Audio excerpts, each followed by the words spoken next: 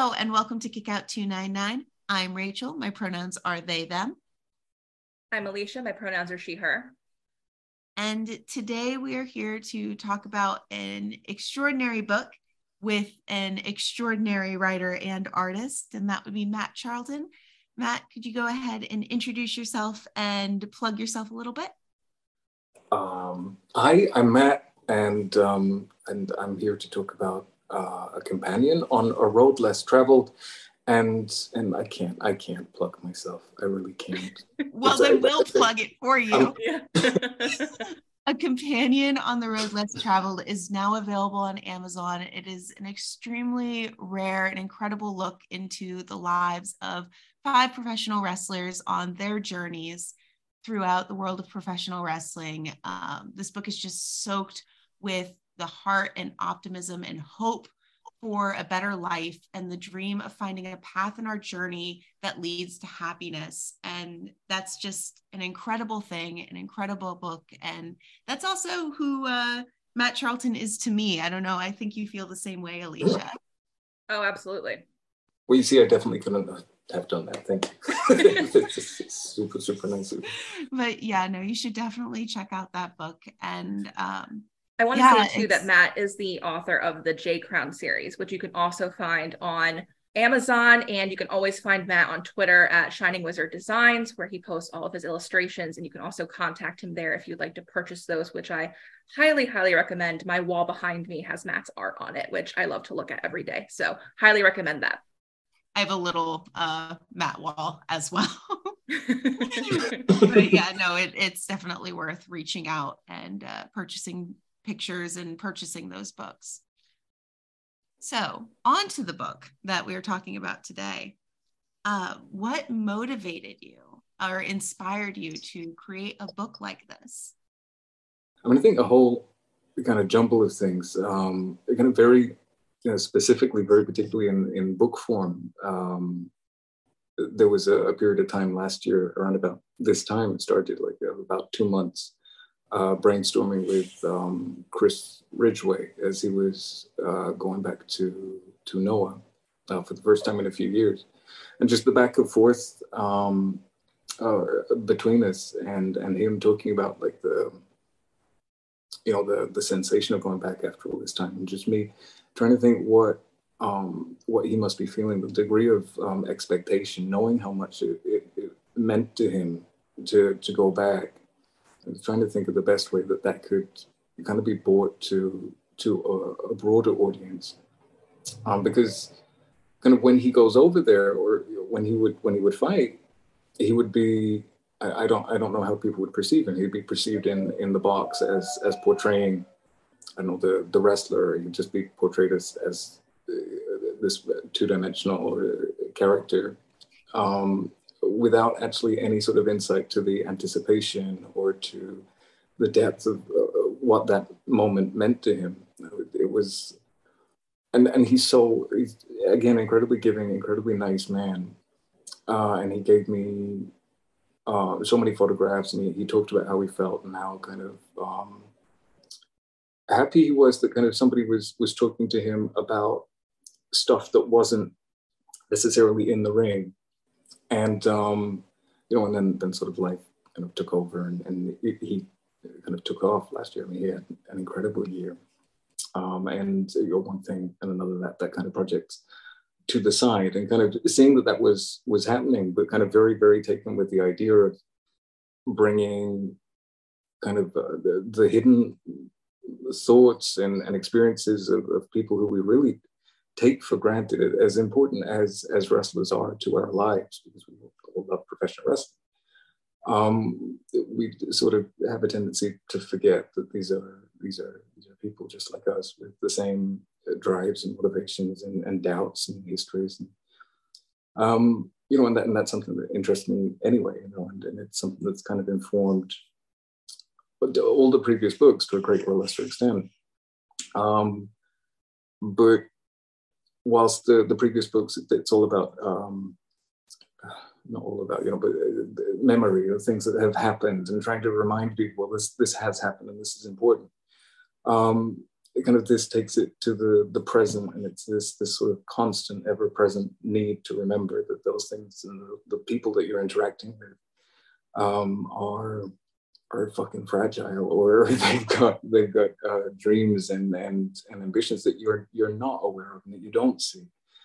And so I guess that, I mean, very practically kind of comes from that experience at the beginning of last year with Chris, but then it's something that just builds on kind of my own interest in just trying to connect with the people that you see walking in the street every day, and just understanding that they're part of you, and you're the same as them, you know, no matter whether you like them or dislike them. There's this thing that connects everyone. So I don't know, wanted definitely to put that into the pro wrestling world and present something like this.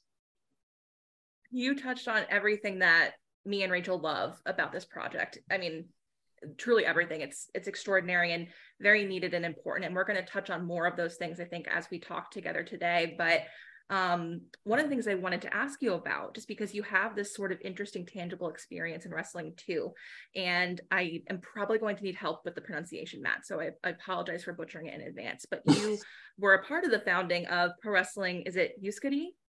How do you pronounce it? Euskadi. And you did wrestle on that first card. I remember your tweet about this, and I wanted to ask about it because you just spoke very beautifully to how this project gets you this view of wrestlers that is, you know, outside of the ring, these very tangible things that are happening to them that don't necessarily take place always in the ring. But I wondered if you had seen something of yourself or your own experiences through that very particular experience of wrestling when you were putting this project together. Well, yes and no. I mean, I started wrestling in 2002. Like after a year in a psychiatric facility, I kind of came out of that, and as a way of getting my life together and dealing with sort of massive body dysmorphia, I got into wrestling. It was a way of kind of mending the relationship with my brother as well, and doing something together. And so we initially went off and trained with the FWA in Portsmouth, because Ring of Honor had just started up and they had a relationship with Ring of Honor, so that was interesting to us, but it didn't really work out. And on the drive down, we were reading through the PWI 500, and we saw the biography of a guy called Magic, who is based in Coventry, and that was when my brother was going to go off to university. So we thought, well, that works out, so let's go and see if he teaches people, and he does, and that's where I met Jetta. So I've known Vicky for 20 something years. But we're not best buddies or anything, but we kind of there's something about the people from that time who are just always very, very close, even though we don't pay any attention to each other necessarily, but like they're family and permanently family, because that was where you learned to be. I don't know, but I think when you learn how to wrestle, those people who you immediately are surrounded by, those people who help you, those people who help you develop and help you grow, they kind of draw back the curtain on an element of your personality or an element of life, existence, like this duality of being that you weren't necessarily aware of previously, so all those people are always going to be incredibly important to me. So it was, lovely to write Jetta's biography. It was lovely to go through her life and go over it and see just how important she is, and how vital she is, and how vital she has remained. Just how important a person she is to so many people. And that was the really good thing with this, in that I was able to personally go over everyone's biography and work on, well, I think this might be important. Is this important? And then getting feedback on that, and to build a kind of cohesive, true vision, because there's always that doubt whenever I put anything out and I've written about just this happened, this was important, this wasn't important. There was always this doubt. It's like, well, was it important? I think it is, but maybe it wasn't to them, or it wasn't in the broader historical context. But again, kind of going back, whether I see myself in it, I mean, I think there's a lot of emotions which are very tangible and very relatable, but I think everybody arrives at certain destinations in their own way, you know. So the one consistent truth is that everyone kind of wakes up in pain, and that's a pain which kind of is with you to a certain degree for the rest of forever. Your knees are always going to be fucked, and your neck is always going to give you trouble. And everyone is gonna again experience doubt and struggle. But I think the experiences of those people in the book are utterly unique to them, again, because I've not been where they've been, and I couldn't pretend to put myself fully in their shoes. You can empathize wholly with the emotions that they're feeling, but again, the things that inform those emotions are very, very personal to them. And so getting insight into their lives was just this complete blessing, you know, and something I really, really, really needed to share and get out there. And we're really happy you did. And like, you know, we're going to say this throughout the entire episode. It just really reverberates throughout the whole book. But what I want to know, and not just me, but actually Dr. Jonathan Foy, when we did a call for questions, also asked this question, really wanted to know, you know, what was your process like in reaching out to talent? Why did these talents, you know, stand out to you? I know you've mentioned Jetta, but we have 4 other great talents in this book. Was there really like a process to reaching out to them, and why did you pick these guys? I am really fortunate to be on good terms with a lot of people, and who, and I think to kind of base who I am sort of in a public sphere, and I don't know, Twitter and Instagram is hardly the biggest public sphere, but I try and make everything I do, again, kind of completely respectful of whoever I put out there. I've never kind of posted anything derogatory or critical of anyone. And so when, you know, I have drawn these people in the past, they have made contact with me, or, you know, we've established a relationship based on that. And so for each of the people in the book, I've got a degree of a pre-existing relationship. And it's always been super cool. It's like Akari followed me when she was still in Chile. And when she became a wrestler, I know that through kind of coincidence, I drew one of her first matches, and she sent me a message saying, "Oh my goodness, I liked your stuff when I wasn't even doing this." And then again, one thing led, and I did her first merchandise. So I drew her first T-shirt image, and so from then we've kind of kept in contact. Royce Isaacs, again, like I drew a picture of him, and he sent a message just asking, it was like, "Hey, can I get a copy of that?" And that was on the day when my then 6 months daughter decided to pull coffee over my laptop and had fried everything. "I'm sorry, I can't get you a scan right now," but you know, and he was just incredibly kind of generous and interesting. And Brian Keith, again, kind of, I did a picture of him. We got back and forth, but the thing with Brian Keith, you know, when I was doing the picture, I started, I had a promo going in my head, and I kind of looked at the way that he looked, and then the whole thing with the man with the black halo came up, and I sent him the idea for the character, and I kind of sent him the idea for the promo.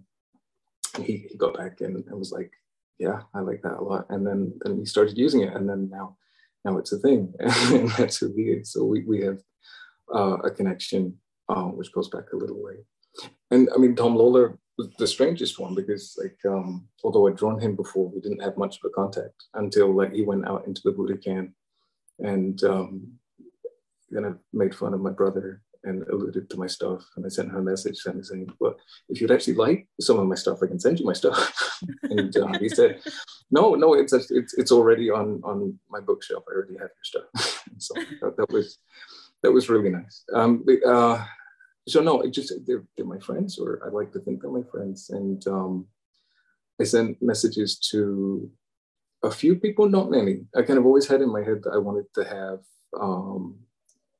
maybe 5 or maybe 6 people in the first little book to kind of keep the stories as intimate as possible, or to kind of keep the focus on those people. It's not just a, hey, here's the thing from everyone crammed into this little thing. I wanted it to be an odd little keepsake, and I wanted to reach out to those people who I felt I had kind of a genuine personal connection with.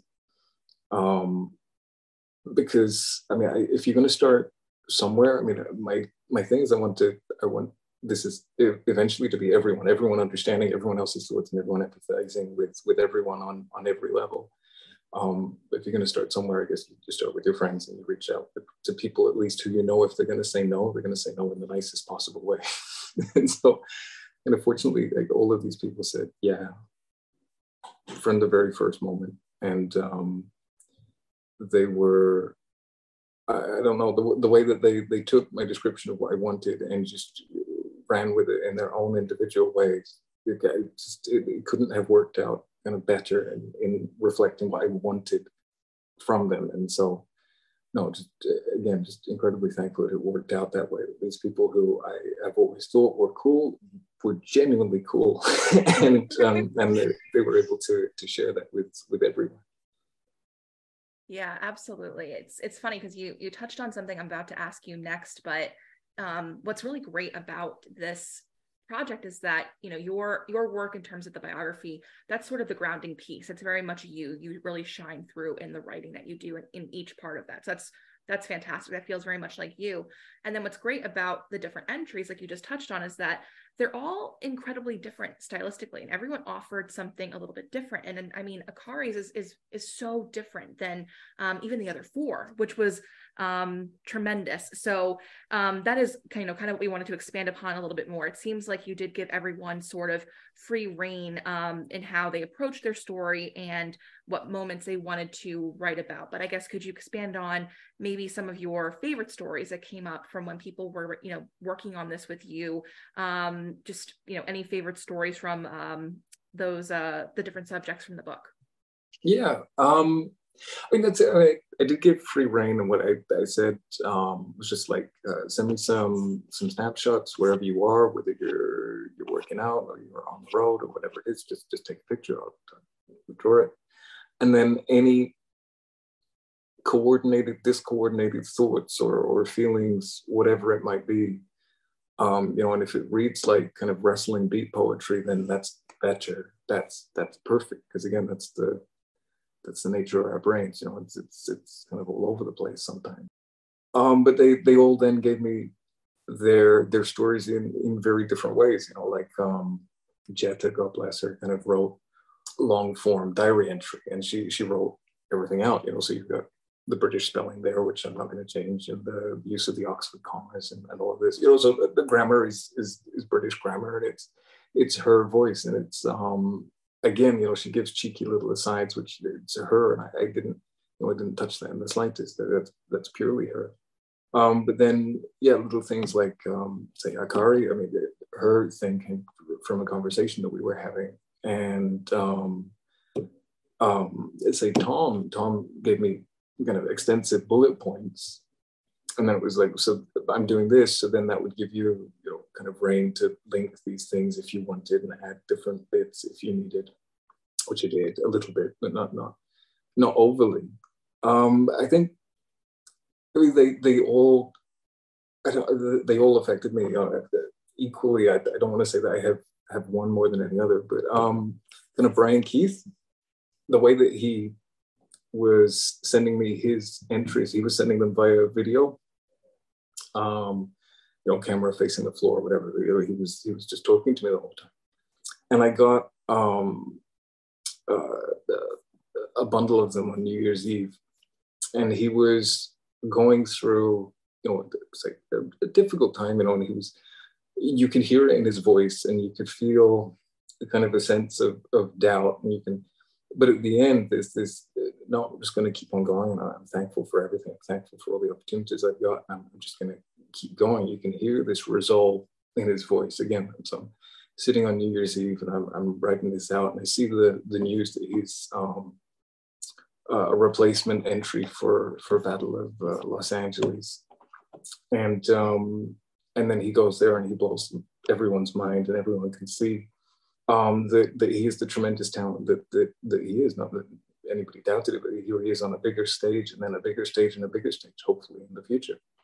And it was cool in a way that, like, the book ends, or his part of the book ends, without the PWG matches having happened yet. And so that's kind of safe in your knowledge that things do get better. And here he is kind of at the end of his little section saying, no, we're just going to keep on going and getting stronger. And you then know, because of what he's done at the beginning of this year and then what he will continue to do, you know, well, yeah, actually he's right. You don't know what's going to happen tomorrow. You really, really don't. All you have to do is fucking stick to it and just keep being yourself and keep going, because things will happen. The unexpected will happen. You got to put in the work, and that's true. But then, like, his own resolve kind of comes out and plays out in real time. You can see that. That's incredibly special. I mean, all of it, really, all the connections from all the people kind of really meaning the world to me. I just want to say about Brian Keith too, because his entry was one of the ones that I walked away feeling, I think, the most emotional about. To be honest, I knew his name. I didn't know what he looked like until your art that you posted, Matt, which has happened to me more than once in just following your art over the years. So there is that part of it, but I did not know that he was at that Noah tryout, which he talks about extensively in his entry. Me and Rachel followed that tryout because we were fascinated by Marufuji and Nakajima being there in person to be at that tryout, and we knew who had been selected, but I didn't know Brian Keith was there. I had no idea. So to experience that in his voice in the book, of that disappointment of not getting chosen and what that means to people, and then learning about his background and who he was trained by, and that was a very, like, emotional, like, experience. You could really feel that through his entry. But I had known about the PWG stuff and that people were really excited for him. So I kind of found out about his story almost like out of order, but it's still, like, it made everything sort of click into place. And then just finding out over the last couple of days that he's going to have a match during, like, the WrestleMania weekend stuff in LA. His partner's Kenta. What an extraordinary tag match to find yourself in. I've been thinking about that match nonstop. Yeah, like, that could be a tag match of the weekend. But that feels even more extraordinary that this is all happening for him, because I read that diary entry in your book and I felt his palpable disappointment in not making it, and then him questioning what that meant for him. And, like, that's sort of the beauty and the power of that book. And it's sort of it's made me more invested in following him. And I don't follow a lot of wrestling that doesn't happen in Japan, but, like, now I have to follow him. But, like, that speaks to the power of the book and his words and the way that you worked with these guys to make this happen. So I just wanted to share that, because I really was moved by Brian Keith and the work that he did with you in this book. That means the world. I mean, honestly, because no, it's like, wrestling is not just the wrestlers. Wrestling is the referee, the way it's photographed, the way it's written about, the way it's spoken about, the way it's presented on a larger scale, you know, and to a very small extent, to help anyone get over, to help anyone come to the attention of anybody, has kind of been one of the major motivating factors for doing what I do. I mean, in terms of trying to find people who are not necessarily the center of attention, kind of very consciously trying to kind of present the broadest range of characters and wrestlers possible.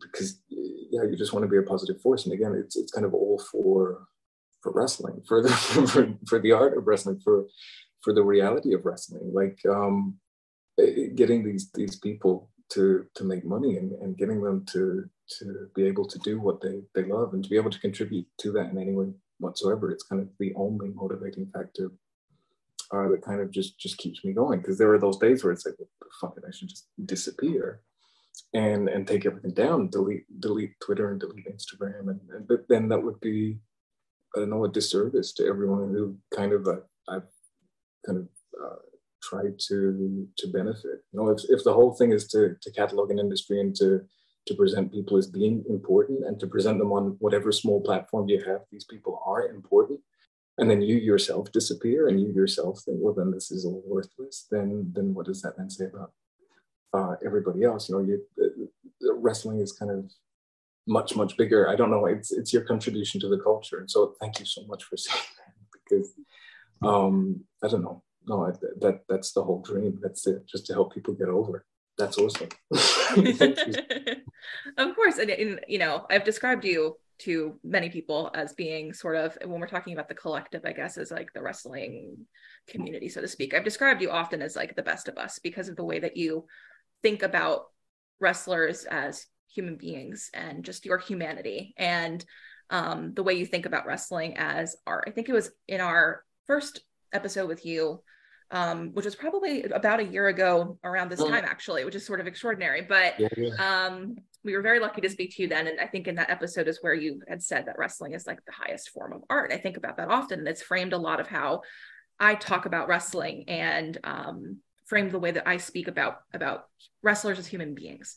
So all that to say that I think that that's why this project is so special, and why I'm really glad that you're doing this, and why there'll be more, because it's needed. It is very needed, Matt. Thank you so much. Really, thank you. And I love everything you were saying about how this is a way of cataloging the industry, much like your J Crown series was. And you can see that in the writing in your sort of introductions, your biographies for each wrestler before their diary piece, which I really loved. And I loved seeing the way that you sort of led into each diary entry. You're like almost setting the stage, pulling back the curtain in a lot of ways. It's really extraordinary. And I really like the way that you command the writing there.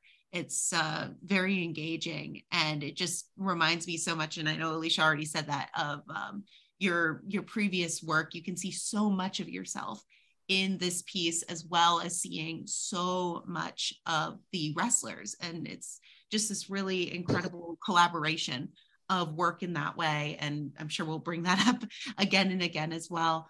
But I want to know sort of how your previous experience writing the J Crown series sort of prepared you for this format. I think you have some interesting things to say there. I hope so. I don't know. You've already talked about how this is in a way cataloging the industry in a very similar way. Yeah, I think with the J Crown books, the way they changed over time.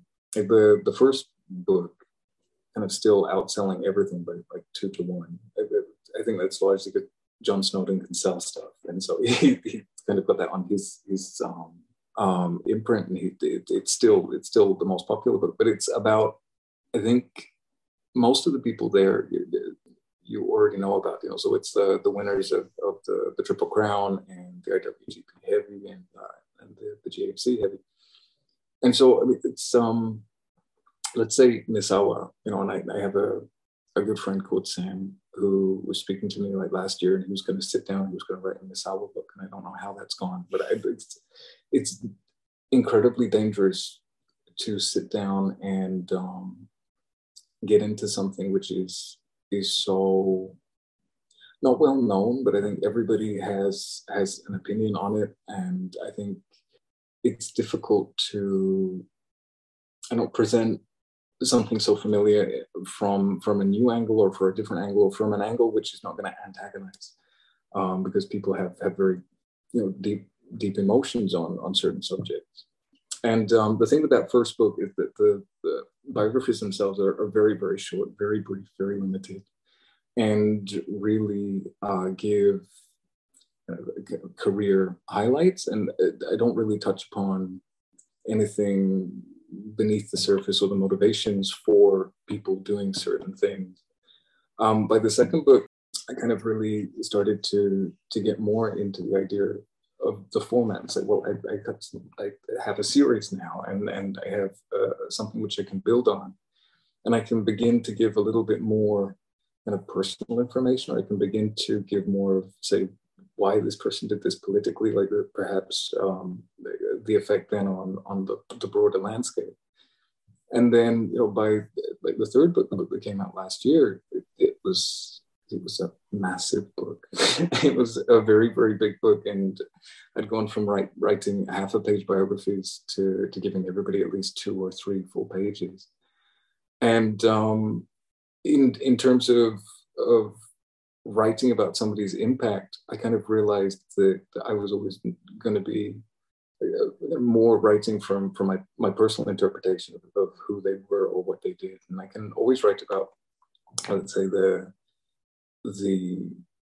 championships they won or the promotions they worked for. And I can always give you a trail to follow. Should you be interested in this, then kind of look into this moment in time or look into that. But I can never really go much further than sort of talking about the physical events that have occurred, because I don't, again, I'm not qualified to talk really about somebody's emotional response to something, or I'm not qualified to talk about their motivations for doing something. And so I think everything that I'd done previously was sort of getting closer and closer and closer.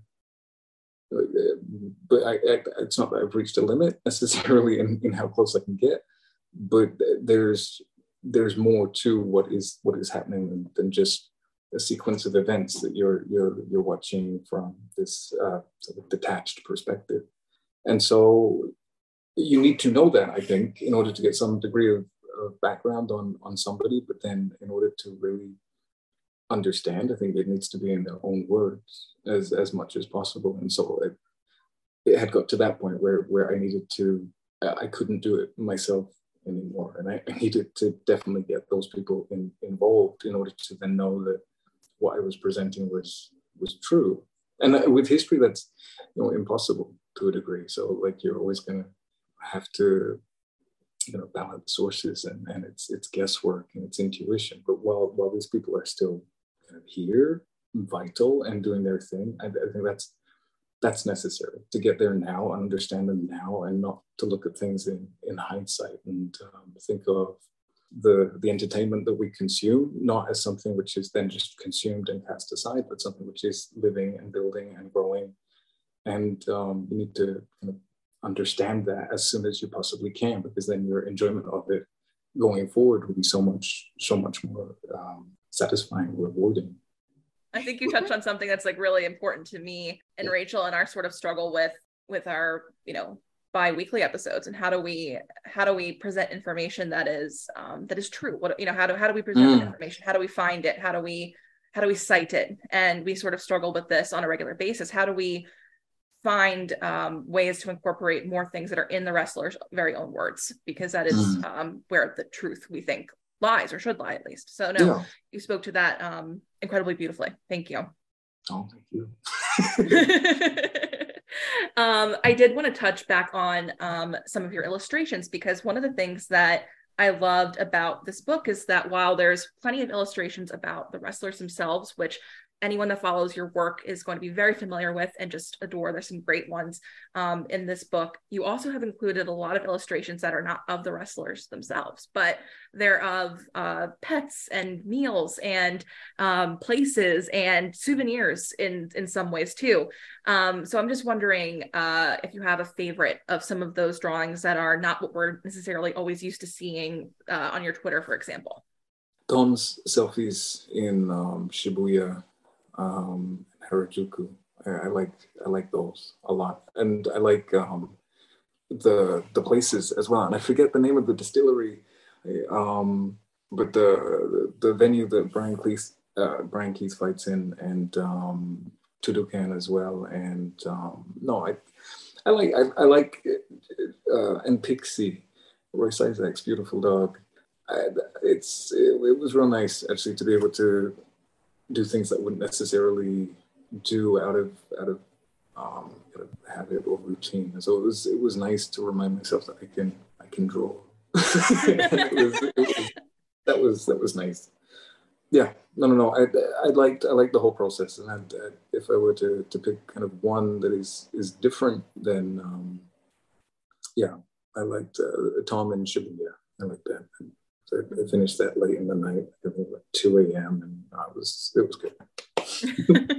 A lot of Toms were my favorite, actually. I really liked the Ali Inoki program. That thing was pretty cool for me, for sure, as someone who really enjoys that lore and just where he bought it from.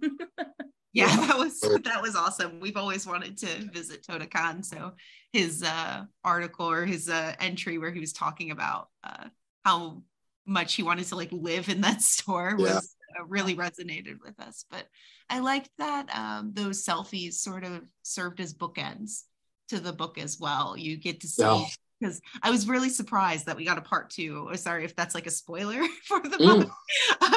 But I was really surprised to see that, and I really liked having those selfies sort of mirror each other and mirror his journey in a lot of ways. No, that was super conscious. He was the last person to agree to be part of this, and I kind of shifted things around to fit what he was doing, because at the end of November he never thought he was going to go back again. He didn't know that he'd be going back to Japan. Everything was up in the air. There was the sense of confusion, and I think finishing that first chapter with that, and then in some ways getting some sort of resolution through his final entry, it kind of gives the book this kind of cyclical thing, and it rounded out nicely, like you said, like bookends, and it really worked out in that sense. Yeah. I love the choice to put Tom at the beginning and the end, especially, I don't want to get too into yet what he was discussing in his diary entry, but that where he ends in the beginning and then where you leave him at the end, like that note of hope. And I think it speaks to what you were saying about Brian Keith too, where we leave him then and then knowing what Brian Keith goes on to now. That note of hope that runs through that with, I think, the two of them in particular, I think is really important. And I think does speak to you, Matt. And I think that's, that's important for why you're driving this sort of project. But that I really liked that. Again, like it speaks to that, things do get better. And I think that's messaging that people need to hear, that we need to hear. So the choice to do that was beautiful. It really worked.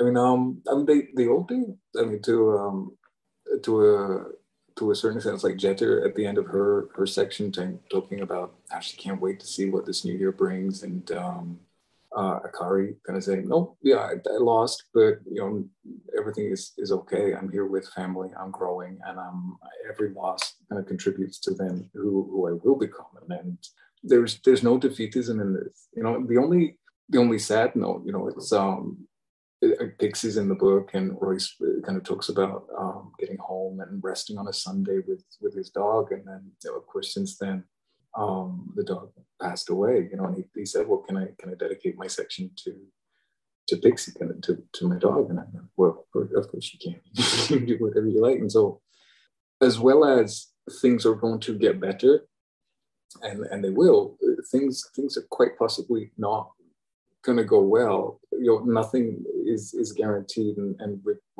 in the next few years, everyone's going to go through something rough, whatever the fuck it might be. So it's like, now you've got people who love you. Now you've got things that are important to you. Now you've got things which make your Sundays better or your days better. So hold on to them and love them, and I think that's equally important. So I'm really glad, not really glad, that sounds terrible, but I mean, it's important then to have that moment in time there as well, because they don't last forever, and it's really important to just, again, it's not history, it's life, and it's now, and it's important to kind of hold on to those people and those things whilst you can. No, I think that's so well said. I mean, aren't we sort of experiencing that, just sort of topical and timely in what Daisuke Harada is going through?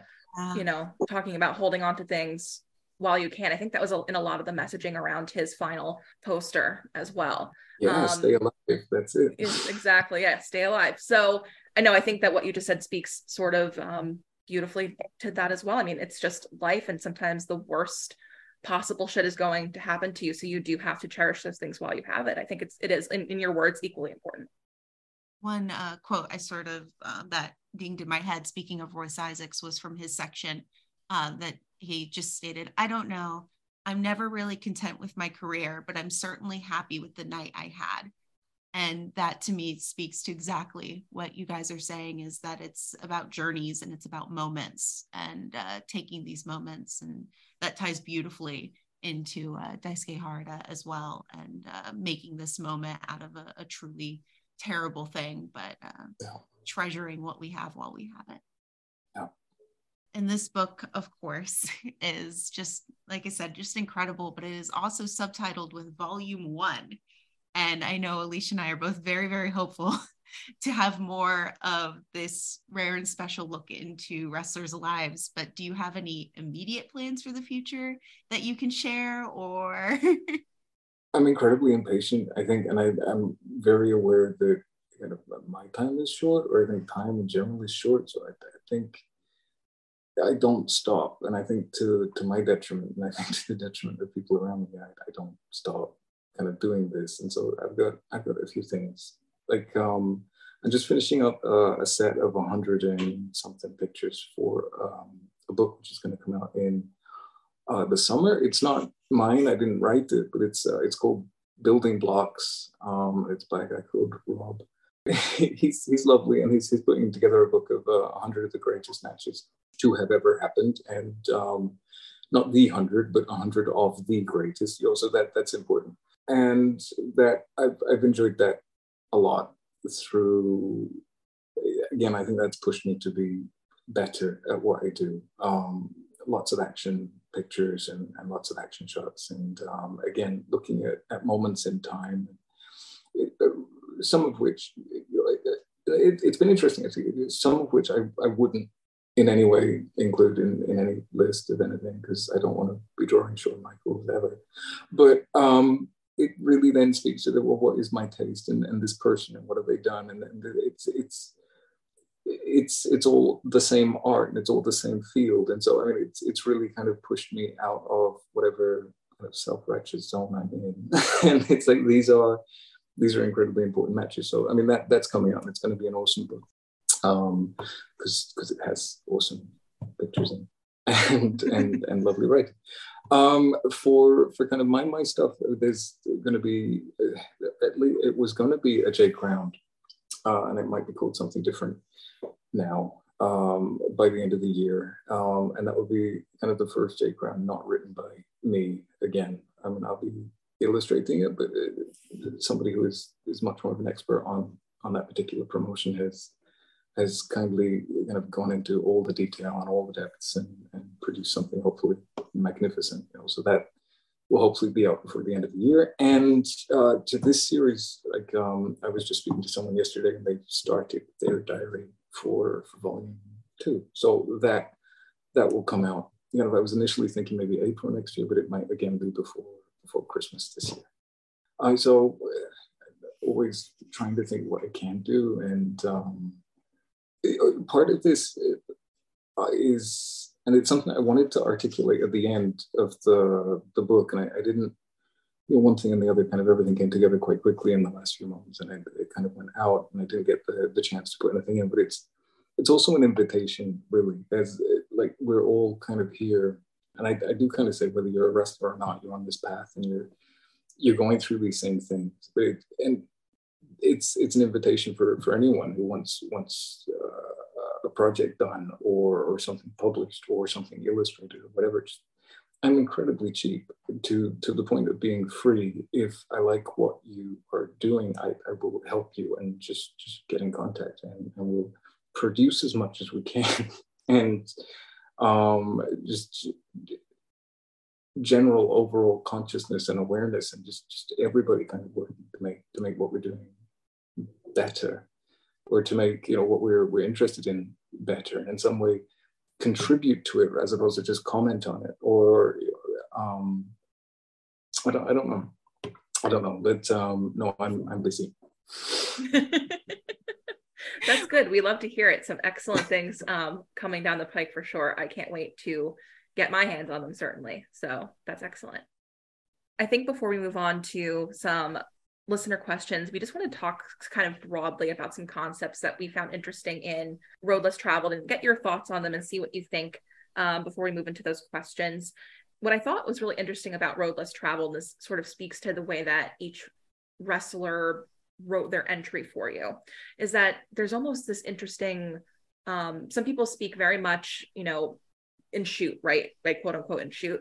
And then there's a little bit of kind of dipping back into kayfabe. And I think that speaks to, this very interesting way that wrestlers can use these things to tell story, right? And we talk about that very broadly on Kickout. And I just wanted to kind of take your temperature on that. I think Jetta's chapter is like kind of the beautiful example of a lot of this in the book. And, she talks about how, they blur the lines of reality. She's talking about that in the context of the story she's telling in her diary entry. But I wanted to see, like, I guess what you thought of that kind of going in and out of kayfabe through the diary entries, and what you thought that meant to telling story in professional wrestling. That's incredibly important, really good. I think, I asked them, they could write entirely shoot, they could write entirely kayfabe. It didn't matter to me, whatever they wanted to get over, whatever they wanted to get into the world, whatever they wanted to share, that was then for them. It's interesting reading Jetter's section through and kind of thinking, well, how many people are here? Like, you've got 300 people, maybe maximum 200 people watching you. There's an intimacy to the storytelling that you are kind of going into and presenting to the world. And it's interesting kind of sitting and thinking, well, how many people are going to pick up on this level of the story that you are telling? And, maybe half a dozen or whatever it might be would actually understand some of the references that she makes. But whether they understand it or not, it adds depth to the story that they are telling, that the wrestlers themselves are telling. And so that perhaps they would go about what they're doing with more conviction or do things which would work on a different level for people.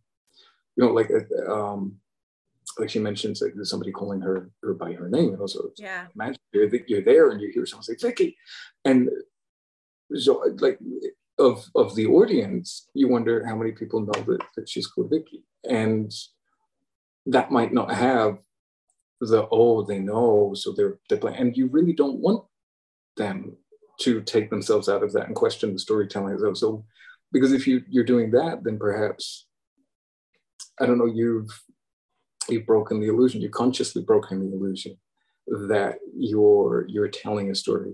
Everyone knows. But when you are watching a wrestling show, you suspend your disbelief so willingly that you almost resent it when people, or for me anyway, I almost resent it when people shoot in that they are willingly breaking the illusion that you have thrown yourself into. So I've chosen to throw myself into this illusion. And it's not that I don't appreciate people playing with the art form in that regard. I do, but I prefer that then not to be in the ring, not to be at the moment. And I am enjoying willingly throwing myself into the fantasy. So going back to that particular story, imagine you have people maybe kind of not hearing or not knowing, but they would then see the emotional response in the ring and they would react then to that.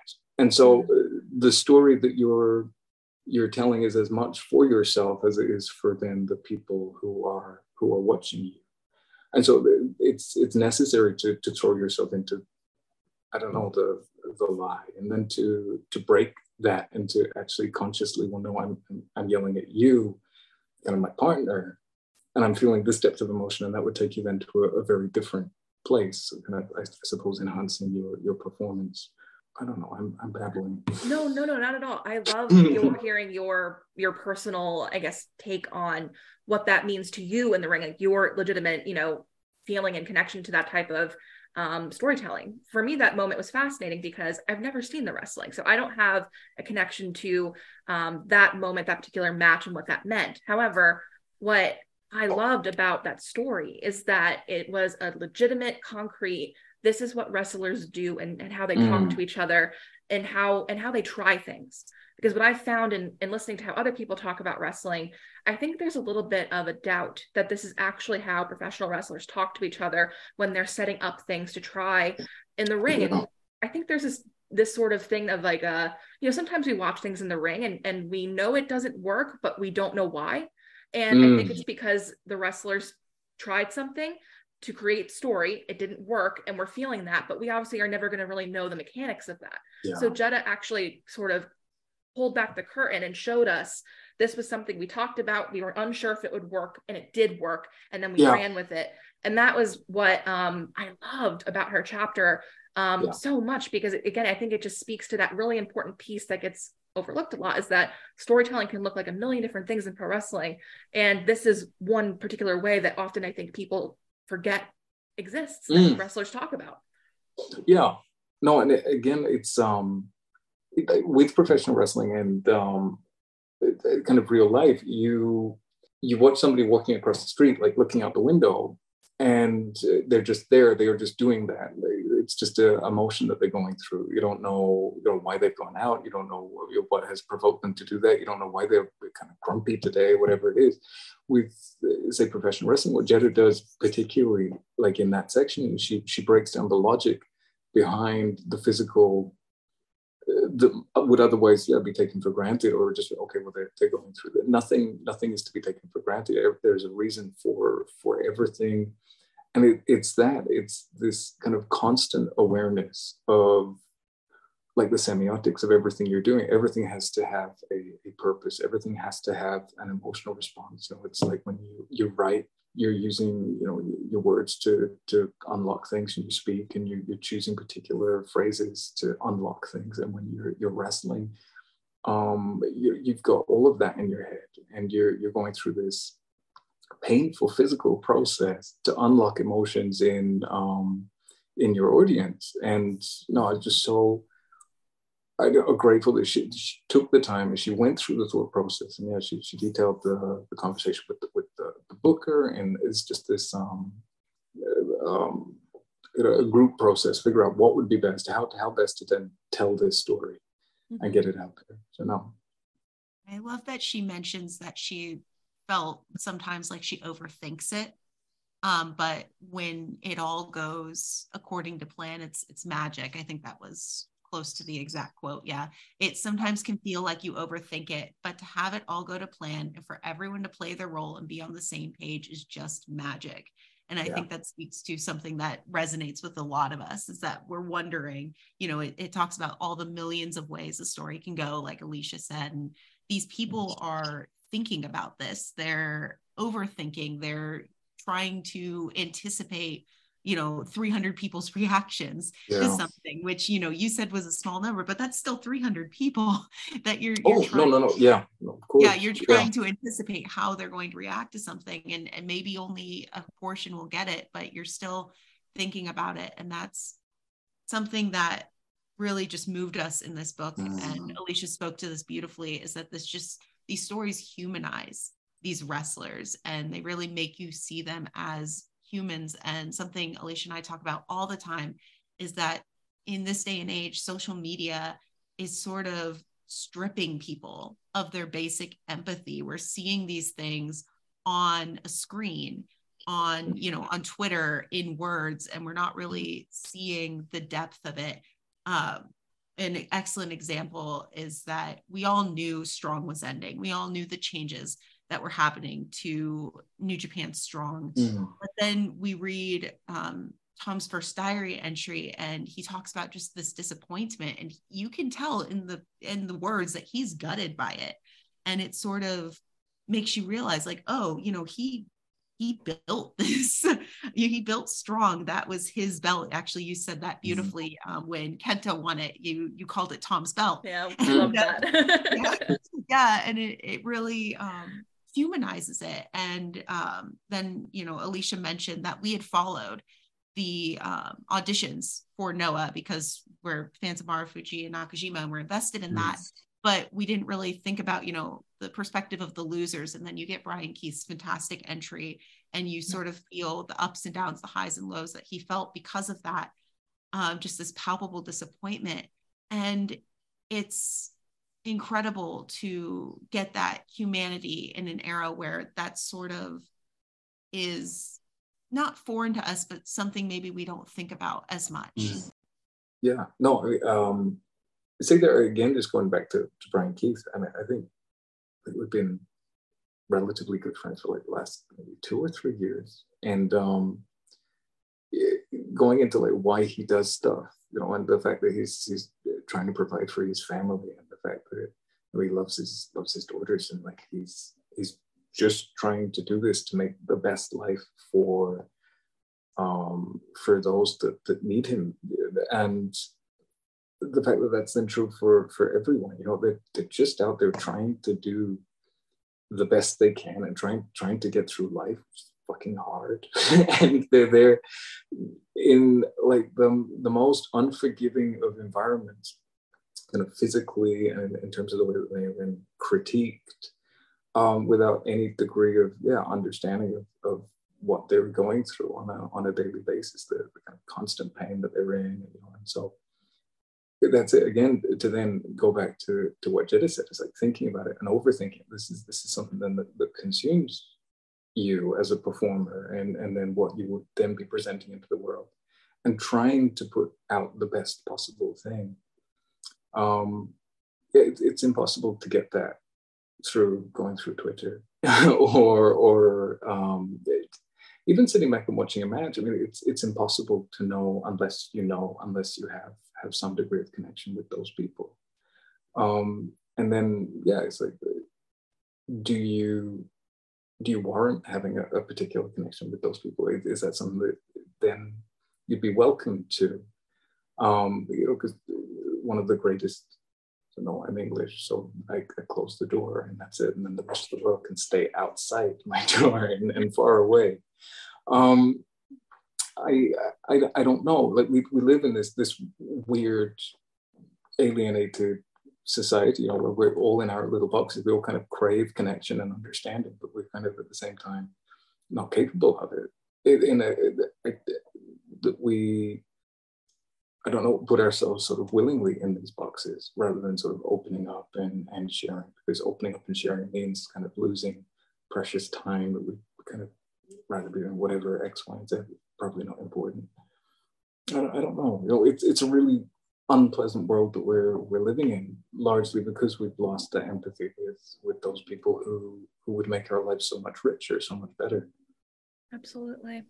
And I do want to mention too, before we move into questions, like something that came up for me that I thought was sort of interesting is that there does seem to be a little more of a shift into wrestlers wanting to talk more about themselves and what is actually going on beyond the character, which I think your book is part of that interesting sort of shift. And I thought a lot too about even in, you know, the Japanese wrestling side, like we are seeing more of that too. It's changed dramatically even since I started watching in like 2014, like how people are more open in ways that they were not even back then. And I thought more recently about even just Shotaro Ashino of All Japan and how he used his very real memory of being rejected from the New Japan dojo when he was building to his first like real like program with Yuji Nagata. And you know, that was interesting to me. It's like, you know, he's really like acknowledging that he like had a tryout for this major dojo, didn't get it, and then used that to build to those first, like that first real program rather that he had with Yuji Nagata. So that reminded me a lot of, you know, what Brian Keith was discussing about in a way, that he had this, you know, failed audition for Noah. And it's just interesting to think about where that could take him, if that takes him back into the path of Noah one day, and how he can then use that as part of his character. And so I think that those things are just interesting, but it's cool to see your book as a part of that, I think, shift towards talking about more of these things that are not just in the ring, so to speak. So it's awesome. Oh, I mean, I hope so. And no, I think there's so much of, say, pro wrestling, which is pretense and keeping certain things hid, but at the same time, kind of knowing the people performing, it adds this much greater sense. I mean, it's sort of we're all willingly there, suspending our disbelief and just enjoying professional wrestling for what it is. I mean, it's just awesome as it is. We're not being lied to in any way whatsoever. It's, you're not playing a character. You're being yourself, and you're going out there and you're wrestling. And I think it's necessary. I think, you know, for the art form to survive, for people to really understand what it is and really understand what the people performing go through, what it in order to understand professional wrestling. You know, I think I don't know. There's so much to professional wrestling. Again, I kind of always and I've lose myself whenever I kind of approach it. It's such a massive thing. It's just important for people to understand each other. And so, yeah, I kind of hope my book helps that, or any future book helps that kind of global understanding of what people are going through. I think that's actually perfectly said, because right from the introduction, you really stress the connection that all these wrestlers talk about. Like, they all drop the names of everyone. That's like the one thing they have, is that they make all of these connections to the people who are woven in their lives. I remember Akari's was really, really good about that, especially like talking about how she was carrying Bolshoi on her back, like that sort of thing was just really resonates, and it draws the reader's attention to the way our stories and journeys link together and are sort of woven against each other and affect each other. And I think that's perfectly said. This theme just resonates through your writing, and I think it's something that even through this episode, people can tell is just extremely important to you.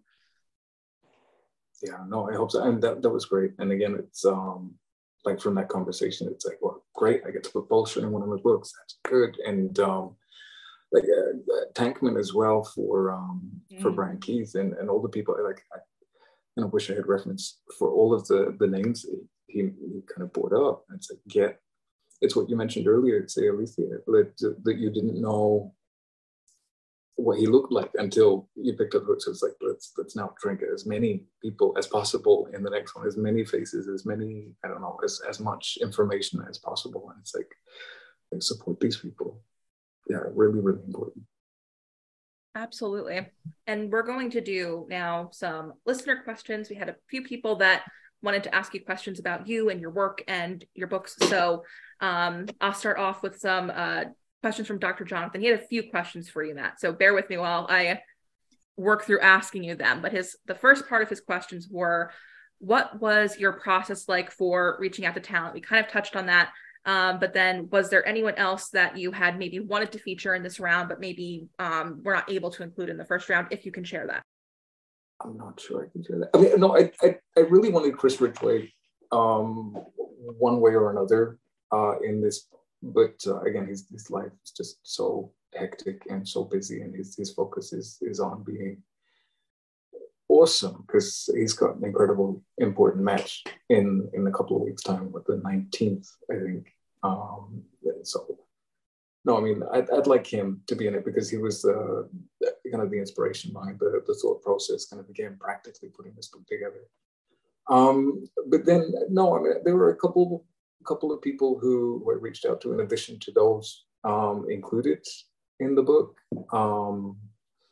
Again, like people who I have a good relationship with, and I'd hope to see them sing Volume 2. Excellent. Dr. Jonathan also asks, what are some of the pitfalls you recommend people avoid, or things that you recommend when you're putting a book together? Writing. Avoid writing. No, I don't know. I mean, because he's like Gambaro and the Mutohis. I mean, Jonathan's books are incredible. I mean, he doesn't need advice on that. No, he's incredible, right? No, I think like the only thing is just be as strict with yourself as possible, and understand that it takes time. I mean, this was a really, really quick project, but still it's taken maybe a year, or it's been present in my mind for a year. And that's a quick turnaround. I mean, so a very rigid schedule, make sure that you're as strict with yourself as possible. Also, don't do things that you don't like, because you're then going to be inclined to drift off and do other things. I mean, the last year was a mess, really, like for me, like lots of kind of half-started things that I was half committed to and kind of ultimately didn't care for. And I think that taught me a big lesson in terms of producing kind of something like this. Unless you are 100% committed to bringing it out, then there's no point, because it's ultimately going to be for you, or something that you have created that you can then look at and kind of logically think, well, I did this because of this, and it has value, inherent value, whether it's seen by 1 million people or 20, it has inherent value. So I think that's it. Kind of take away any kind of expectations from out of kind of producing something, and just let producing something be the aim, the goal, and devote yourself to producing that thing. Excellent, and something that I've been thinking about myself lately. So I'm glad you sort of said that. But, Dave Musgrave asks, you are establishing new ground conceptually with your wrestling art. What kind of legacy would you like to leave with it someday? Quite the question. Yeah, no, thank you, Dave Musgrave. Thank you very much. I mean, I think the whole it's just to remember people, like again, to if me as a person, like talking about legacy, because legacy is important to me as a thing, as a concept. It's like we're going to be gone real fast, and I want to make the most of the time that I'm here, but I don't want to make the most of my time by focusing on me, because ultimately I don't matter. I'm just going to disappear. The only inherent value to our lives is through lifting up the people around us, so we can all achieve more, collectively achieve more. One person can't do anything. So I mean, in terms of legacy, it's just to try and make my work as valued as possible, so then those people who I include in my work are equally as valued as they can be. Again, like I mentioned earlier, it's like this constant pull to just disappear, and I think I fucking suck, like a lot of the time I don't understand why I'm doing what I'm doing, or I question the worth or the value in anything. And the only thing that kind of keeps me going is, well, my daughter, and the fact that I'm trying to, I've always said that I'm trying to elevate other people, and it's that. It's just as a legacy, what I would hope is that somebody somewhere sees a picture of someone and then books them for a show, and from that show they make $1 million or whatever it might be, just to ultimately in kind of real time, like benefit people. Like there's, for the last 6 years I've been kind of posting on Twitter, or 7 years now, daily. Like people have bought my pictures, like you guys. I can't tell you how much I appreciate that. And it's what I always used to say, like in the first things as a thank you, like write a note saying, I'm going to keep on working. I'm going to make the pictures which you bought worth something, because like you've invested your hard-earned money in what I'm doing. So it's that, just as I'm not sure, like conceptually I'm breaking all that new ground, but like I don't know. I just want it to be valuable. So then that would be some way of repaying those people who've had faith in what I've done up to this point. Is that okay? Yeah. We're very weepy. Having a very normal reaction to it. I can promise you from the bottom of our hearts that your work holds a lot of value to us, beyond monetary value ever can. And I know lots and lots of people who have your work and look at your work every day feel the exact same way. Just want to say that. Thank you. Can I read the next question? Being normal. Let's see here. Dan Ball asks, what is your process for drawing venues and buildings, and do you hope to do more illustrations like this in future projects if it calls for that context? Yes. Yeah, definitely. I love Dan, by the way, just super fast. Like, I have been terrible with keeping in contact with Dan. He's been so patient and super kind, and he sends me lovely messages, and I can barely spring sentences together, like in the evening time. Thank you, Dan, for, if you're listening, still being my friend. I appreciate it. Yeah, I mean, the thing with, say, bigger pictures like that, they take a little bit more time. And so kind of being conscious of the daily on Twitter, otherwise the world explodes kind of mentality, I kind of do maybe 2 or 3 quick portraits beforehand, so I have a few days lined up to then devote myself to a larger piece. And then, yeah, I mean, the thing with, say, bigger pictures like that, they take a little bit more time. And so kind of being conscious of the daily on Twitter, otherwise the world explodes kind of mentality, I kind of do maybe 2 or 3 quick portraits beforehand, so I have a few days lined up to then devote myself to a larger piece. But otherwise, no, it's the same as a portrait, kind of rough sketch, kind of, and then flesh it out and add detail, and it just takes a little bit longer. I mean, I think the hardest thing is just juggling time. It's always time. I need more hours in the day, and I need for this to be my profession as opposed to what drives me. And if those two things could be the same at one point, that would be nice. But yeah, so it is that. It's just juggling time. And I think before starting something like a building, which requires just a little bit more detail, and yeah, allowing myself that time. Dan also asked a very good follow-up question, but do you have a moment or three for being 3 months deep in 2023 that has struck you most or kept your love of wrestling going? I don't know. I'm so ensconced in my own little world. So, I mean, Wrestle Kingdom was lovely. That was this year.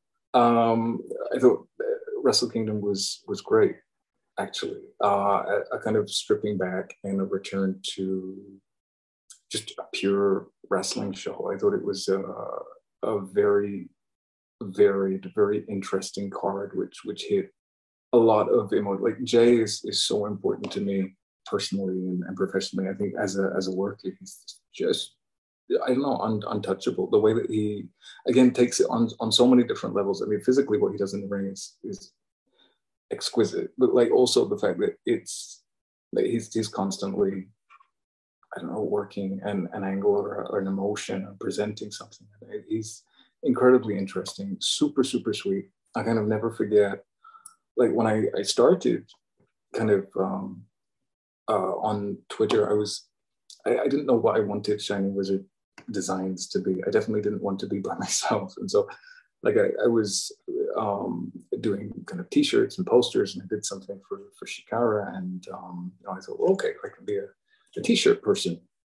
And I think one of his first t-shirts, he was asking for designs and things, and I sent him a couple of ideas, and we got into a back and forth.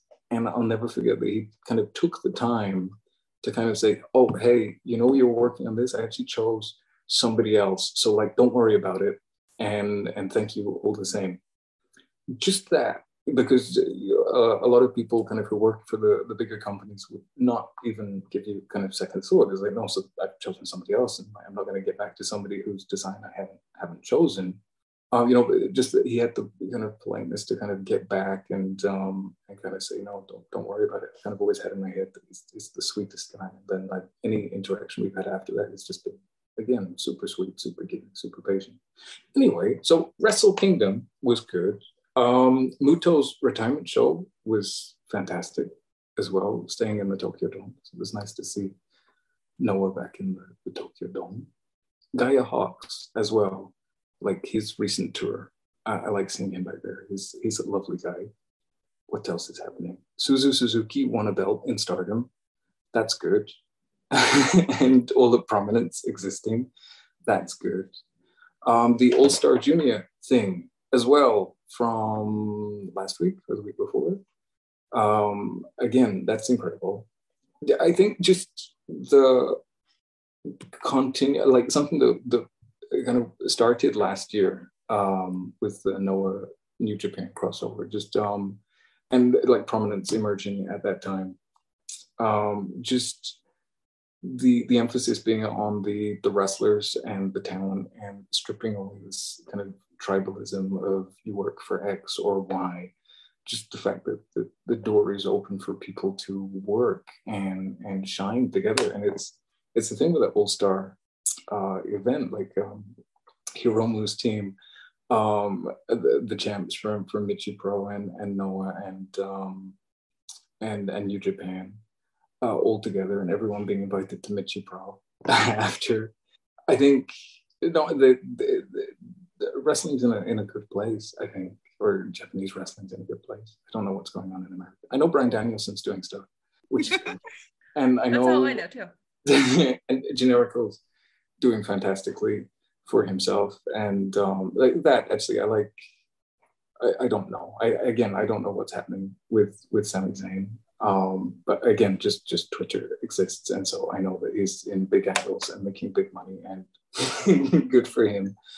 Again, so I mean, it's telling the story, whatever it is, and just seeing good people doing great things, and the fact that they're not confined to a box or to a company. They can go wherever they might want to go, and like Jake Lee as well, like who's challenging for the GHC heavyweight. That's fucking great, great. I mean, so there's so many people who are getting the spotlight through their work and through their, I don't know, to just through being who they are. There's it doesn't seem that they're kind of politicking into these situations. Like the old guard is kind of still there, and I think but I think that, like specifically in New Japan, perhaps there needs to be a change of who is presented in the top roles or the top of the card. I think that's happening, and I don't know. Everything I've seen of wrestling this year, it kind of continues to be good. That's good. All good. Yeah. I think we agree with you pretty much on every level there. Seems to be a good wave of momentum compared to especially where we were, I think, at the beginning of 2022, at least for me, was tough. Starting 2022 was tough, but starting 2023 in wrestling seems a lot more positive for a lot more extraordinarily cool things and a lot less restrictions on the wrestlers like you touched on. So always a good thing.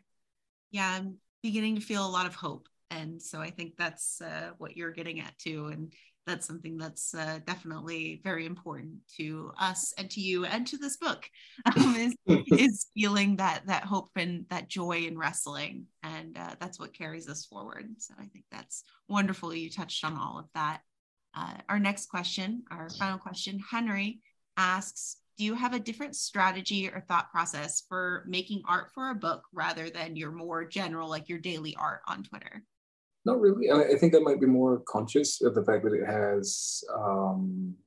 has a destination. Like I would maybe use a different type of paper. The daily stuff on Twitter is on like the cheapest the high school sketch pads that you can find. It's like a couple of euros. I mean, it's not because I'm cheaper. I think it just happens to soak up ink in a particular way, and it works out. For somehow work. But for the books, I'd always try and choose a type of paper that will scan well, for example. So things with a denser or a smoother grain to it, so you can't see the grain when you scan it. And I think that would be the only conscious change to the process, as it were. I think I might be more careful, maybe, or a little bit more precise. But I'm a little bit obsessive with regards to what I do. So I think that's true always. I mean, there's the stuff which I post, but then I throw an awful lot of stuff away too.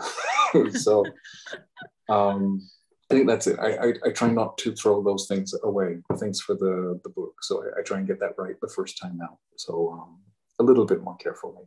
But apart from that, no. No big difference. Yeah, I think both Alicia and I can empathize with that sort of carefulness and that perfectionism, that obsession with doing everything right the first time. It's definitely something we feel, but it shows in your work and your like you said, the work for your book and on Twitter is both just really, really fantastic, and we encourage people to check that out. If you want to one more time plug yourself, or I guess we can plug you. Well, I'm Matt still. I'm Shining Wizard DS on Twitter and Shining Wizard Designs on Instagram. And I draw stuff. Kind of like I was saying earlier, just real fast, like the book being an invitation. I mean, it's always that. It's like if you do have an idea or if you do want to work on something, just tell me. Like get in contact and say hey, and yeah, we'll work something out. And it's I don't know. There's nothing I can say. Really, I mean, it's just do keep going and stick with it, because I don't know, like you guys, particularly like Rachel or Alethea, like what you're doing with your platform is beautiful. Like the people you have on and talk about like this world, like the wrestling world, and they do it with so much love and compassion, and you guys as well, like the patience that you have, and the patience that you've had with me as I fucking babble away.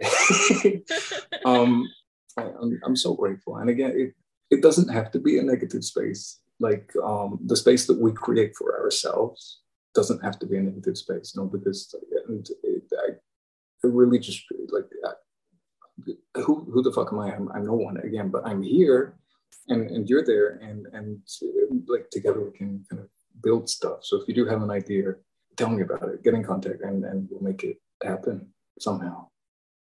I'm with Matt. I think in these extraordinary times, we can only rely on each other. We can only build community, and we can only create art. I think that's sort of the underlying theme here, is that art is important, and we can only create art together.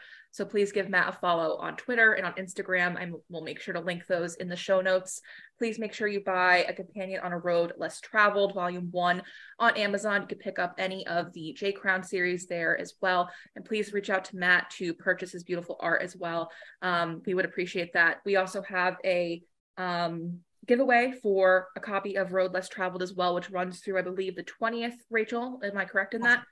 Yep. They are saying yes, I am correct. So we have that competition running through the 20th. So please go to Kickout299 on Twitter if you would like a chance to win a copy. But I highly recommend that you just go to Amazon and support Matt and get your copy like in the next day or two via Amazon. You will not regret it. And thank you all so much. I just wanted to leave you with one quote from the beautiful introduction from this book. That's, don't forget, even if it might seem so at times, you're not alone out there. We'll talk to you soon.